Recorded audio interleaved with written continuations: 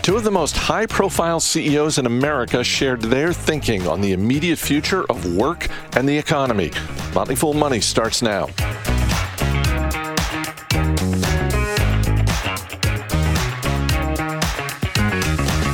I'm Chris Hill, and I'm joined today by Motley Fool Senior Analyst Jason Moser. Thanks for being here. Hey, thanks for having me. Let's start with Salesforce, because first quarter profits and revenue were higher than expected.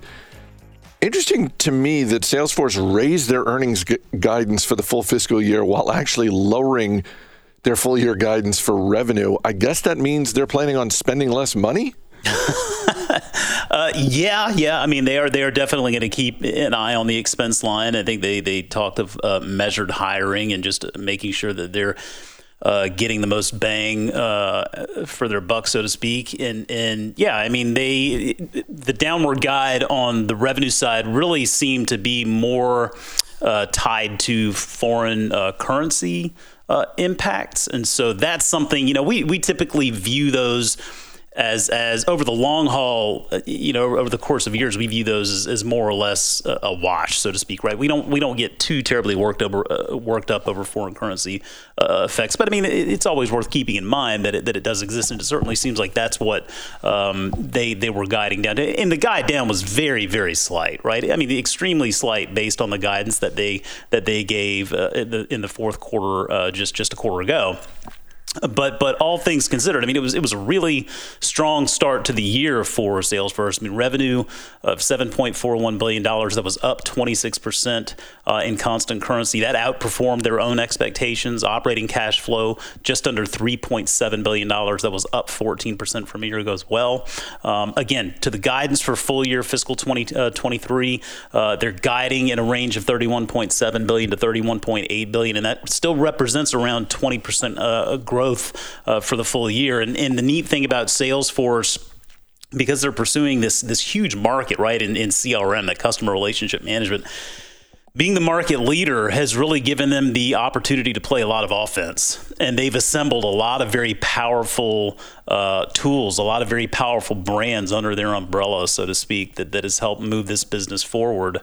We talk about their data business, right? The data cloud business that includes properties like MuleSoft and Tableau. That data cloud business grew 15% over a year ago. The sales cloud and service cloud businesses, they're both $6 billion plus businesses now. In the quarter, they grew 18 and 17% respectively. And then, of course, I think Slack is what people remember probably the most. That's the most recent acquisition that people remember, and that's actually working out very well. I think Slack on its own, I just didn't see a lot happening there. I think Slack still is as a communication tool, frankly, to me, it feels like it needs a lot of work, but it just hasn't really done. It's still kind of the same thing it's always been since we've started using it, but being a part of the Salesforce family, that gives Salesforce a chance to really leverage that property across all of the customers that they have. And so they've been very productive with that acquisition. They said that Slack outperformed revenue expectations with $348 million in the quarter versus $330 million they were expecting. And the number of customers there spending more than $100,000 annually grew 45% from a year ago. So all things together, great start to the year. I certainly understand the market's enthusiasm today. I was going to say, it was 6 years ago this month that Microsoft announced they were buying LinkedIn for $26 billion. And you and I and other people who have been on this show kind of looked at each other and thought, okay, well, I guess you can do that if you want. I'm not really sure how you're going to make that work. And then at some point in the last 6 months, in one of Microsoft's earnings reports, I remember they came out and they broke out sort of, here's what LinkedIn is doing in revenue. And we were all, we were reminded of the fact that Microsoft owned LinkedIn, but we were also all surprised at how much revenue LinkedIn was bringing in under the Microsoft umbrella. So I was going to ask you about Slack and sort of how, what grade we're giving that now, but maybe we give Salesforce a couple more years, because certainly if you were grading Microsoft a year or so into the LinkedIn acquisition, it probably wouldn't have been a very good grade. No, probably not. I mean, it was a little bit of a head scratcher at the time, and it's still kind of a head scratcher as to how they're exploiting so much value from that. Because, frankly, every time I check in on LinkedIn, I kind of wonder, why did I just do that? It just it doesn't seem to be.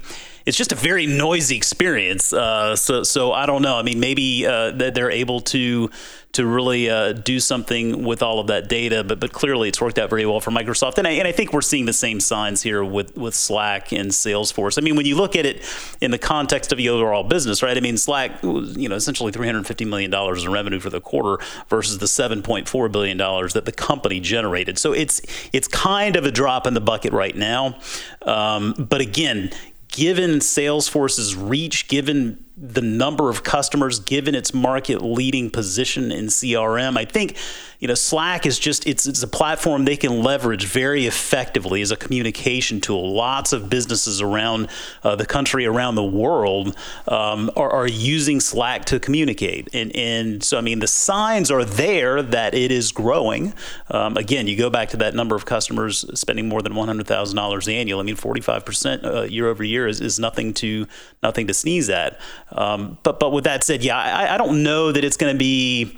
I don't know that it's going to be some massive needle mover for the business in the near term, at least. But I think it's one more tool that they add to their toolbox in what is a market they pursue in CRM that just it requires doing a lot of things very well. Unfortunately, Mark Benioff had that vision early on of how to really piece this business together, and so all of these acquisitions along the way, he's just made some really, really good moves there. And I feel like Slack is going to ultimately be another one. I want to get your thoughts on the CEO comments of the day. And we'll start with Elon Musk, because he sent a couple of email to employees, and it had to do with going back to the office. And I'll quote directly from one of the emails. "If you don't show up, we will assume you have resigned. Anyone who wishes to do remote work must be in the office for a minimum, and I mean minimum, of 40 hours per week, or depart Tesla. This is less than we ask of factory workers." Yeah. One of the things that strikes me from a communication standpoint is the juxtaposition of factory workers.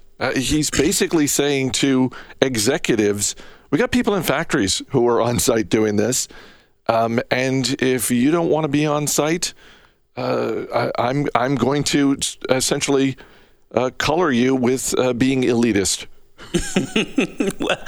I mean, maybe that's something that entered his mind, the sort of elitist perspective there. I feel like with Musk, he has done so much to get this business to where it is today, right? I mean, he's done it all. He's been there in the trenches. He's spent nights in the factory. He has a very personal connection to this business, and I feel like it's hard to argue that he doesn't have some genuine perspective here. I mean, there are going to be some businesses, I would imagine, where you could say, okay, a remote workforce can get by and everything, but it reminds me of an article I read back at the beginning of the year when it was talking about young employees losing out on not going to an office. As business experts say, young employees they're missing out. And there are a lot of people out there that have entered the workforce that have never dealt with an office environment, so they don't really have a comparison. The thing that stood out to me, the quote that stood out to me, Musk's quote, was when he said, "There are, of course, companies that don't require this, but when was the last time they shipped a great new product? It's been a while."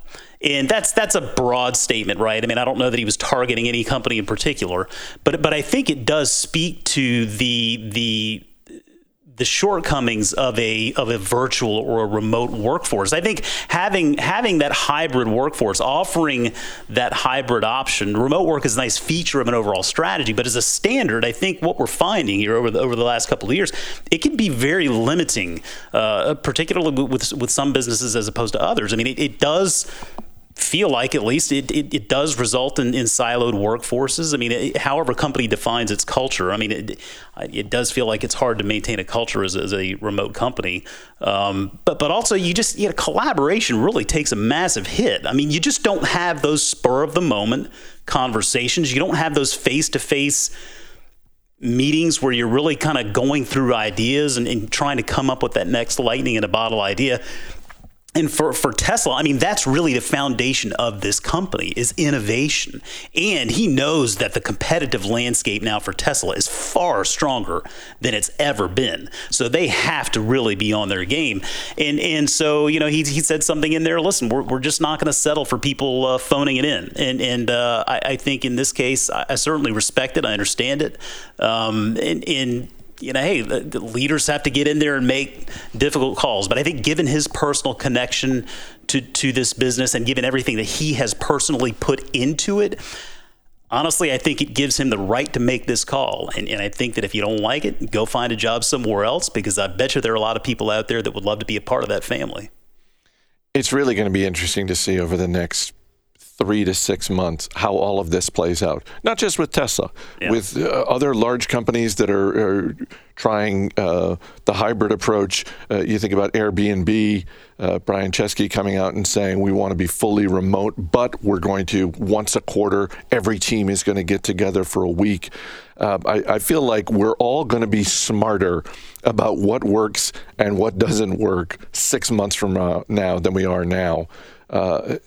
Let me get your thoughts on the other CEO comments of the day, and that's Jamie Dimon, who's at a financial conference today in New York City, and said that he is prepping J.P. Morgan Chase for an economic hurricane. This was a room full of analysts and investors, and he said, things seem fine at the moment, and nobody knows, and I'm quoting now, nobody knows if the hurricane is a minor one or Superstorm Sandy. You better brace yourself. J.P. Morgan is bracing ourselves, and we're going to be very conservative with our balance sheet. And this is me talking now, I don't own shares of JP Morgan Chase, but Jamie Dimon is one of those leaders. I am always interested in what he has to say, particularly when it's about the broader economy. Yeah, I agree. I always take into consideration his perspective, because he clearly has a good one. He has a good insight into what's going on in the economy from really a global perspective, and ultimately we have to look at this from a global perspective today, right? I mean, I think what we're seeing, the confluence of events that are going on all around the world, are showing just how interconnected our economy is, right? It's no longer just a domestic economy. It really is a global economy in many cases. And I think you look at everything that's going on, and I think he was referring to two specific things. I mean, it was not exclusive to just these 2 points, but I think he called out the quantitative tightening, right, as opposed to the easing.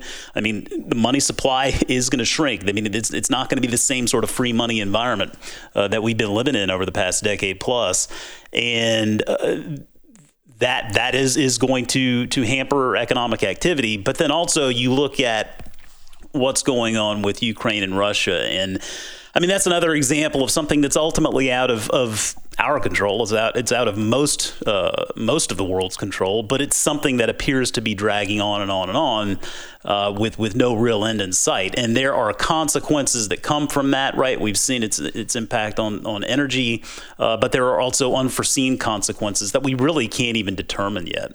And given the global nature of the economy, it's something that really comes into play. You look at some of the data out there today. I mean, obviously, inflation is hitting a lot of people where it hurts. You look at consumer sentiment, it's the lowest in 10 years. And remember, that's a lagging indicator. So it kind of tells us about the past, how people are feeling, as opposed to the market. That's a forward-looking mechanism.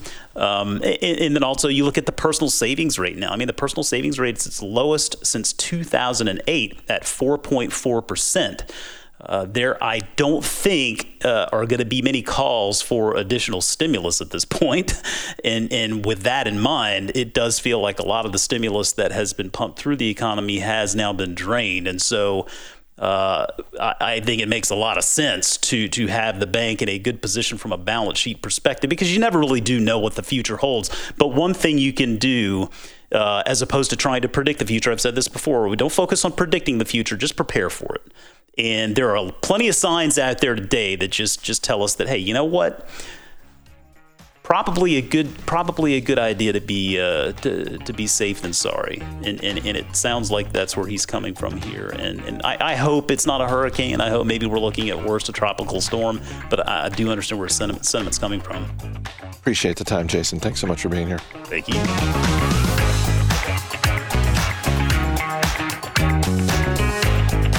Summer concert season is here, and if you're going to a concert, there's a good chance it's a show presented by Live Nation. Ricky Mulvey caught up with Yeganeh Torbati of the Washington Post about her reporting on Live Nation and how the company may have benefited from millions of dollars in grants intended for small businesses.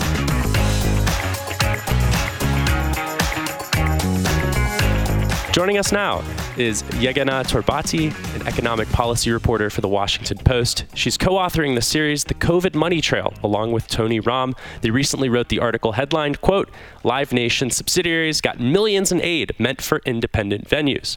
Welcome, Yeganeh. Thanks so much for having me. So Live Nation is not just concert tickets. It also owns venues like the House of Blues, runs festivals, including Austin City Limits and Lollapalooza, owns talent management firms, and sells sponsorships for their shows. This is a vertically integrated business that Congress very much does not like. Is that fair to say?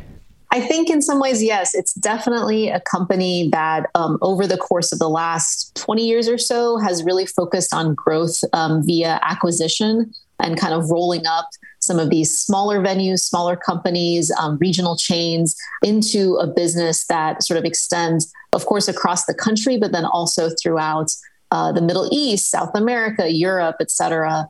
That's really been a focus of Live Nation over the past couple decades. And, you know, it's gotten them into some trouble. The merger in 2009, 2010 with Ticketmaster was really a source of a lot of controversy. That was allowed to go forward by the Justice Department, but under certain rules and restrictions. And a couple years ago, the Justice Department found that Live Nation had actually violated those rules and that kind of settlement over that merger. And so I would say, yeah, it's very true that Live Nation is not super popular among members of Congress on Capitol Hill. I'd say that's probably fairly bipartisan, although maybe a little bit more pronounced on the Democratic side. And that has affected some of the ways that members of Congress approach Live Nation, even on some unrelated issues. So as Congress doled out trillions of dollars in relief funding, they very much tried to leave Live Nation out of the arts funding as a part of the Save Our Stages program. So how did Live Nation perhaps find a side door where they benefited from about $19 million in small business administration loans?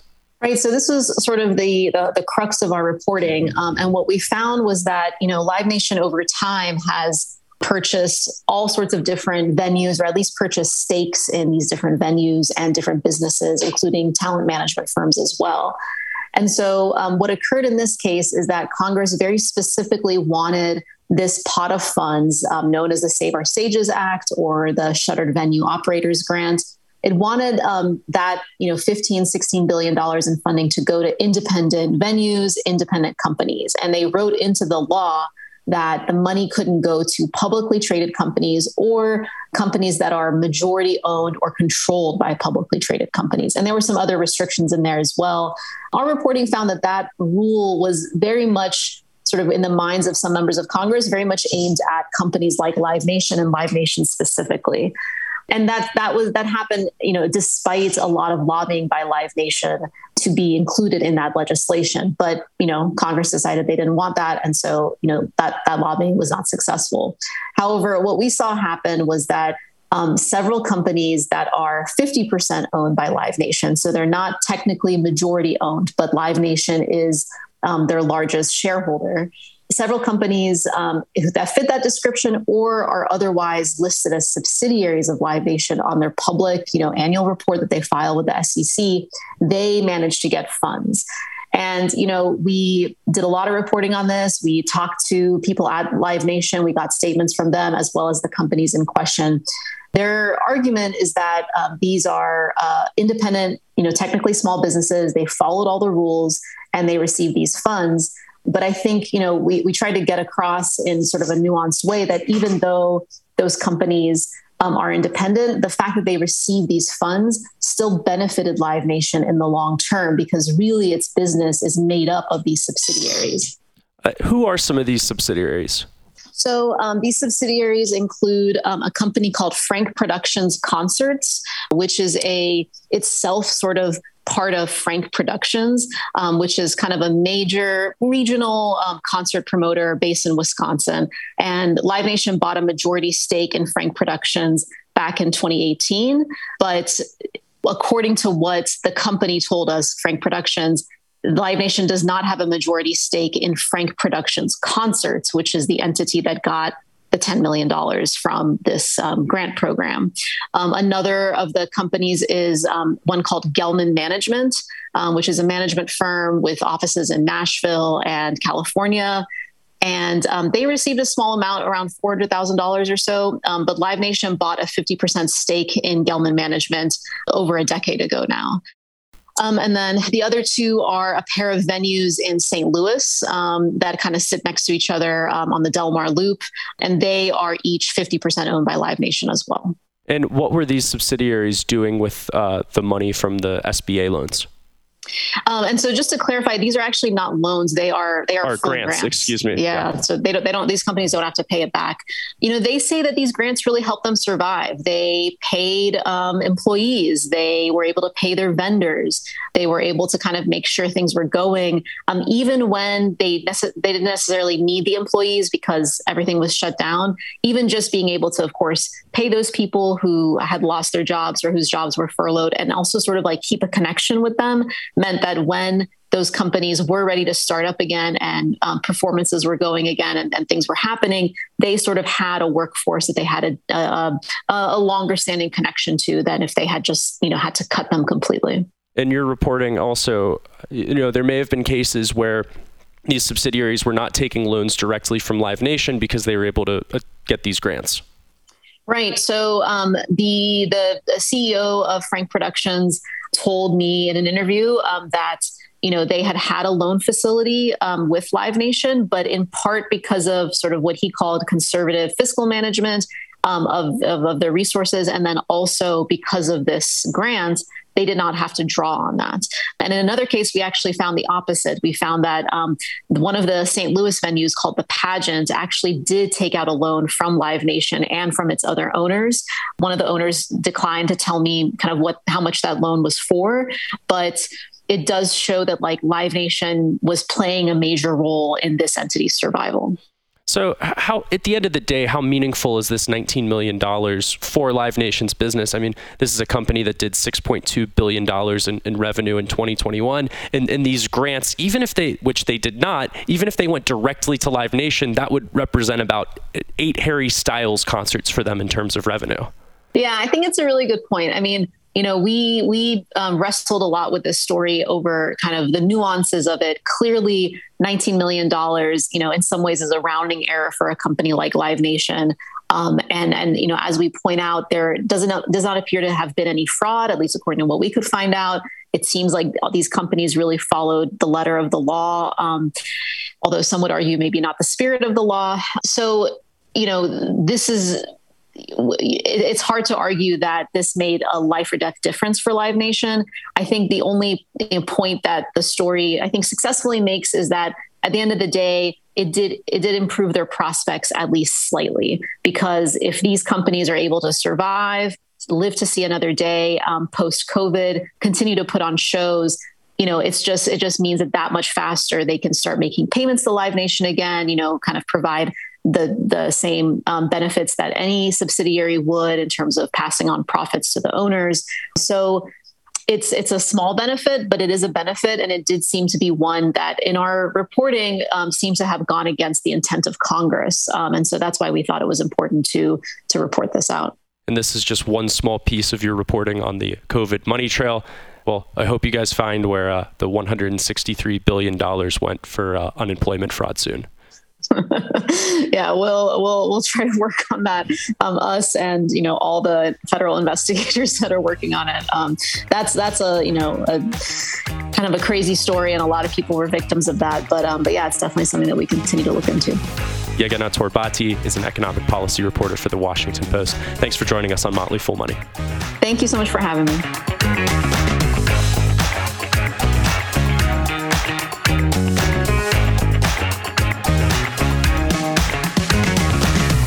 As always, people on the program may have interest in the stocks they talk about, and the Motley Fool may have formal recommendations for or against, so don't buy or sell stocks based solely on what you hear. I'm Chris Hill. Thanks for listening. We'll see you tomorrow.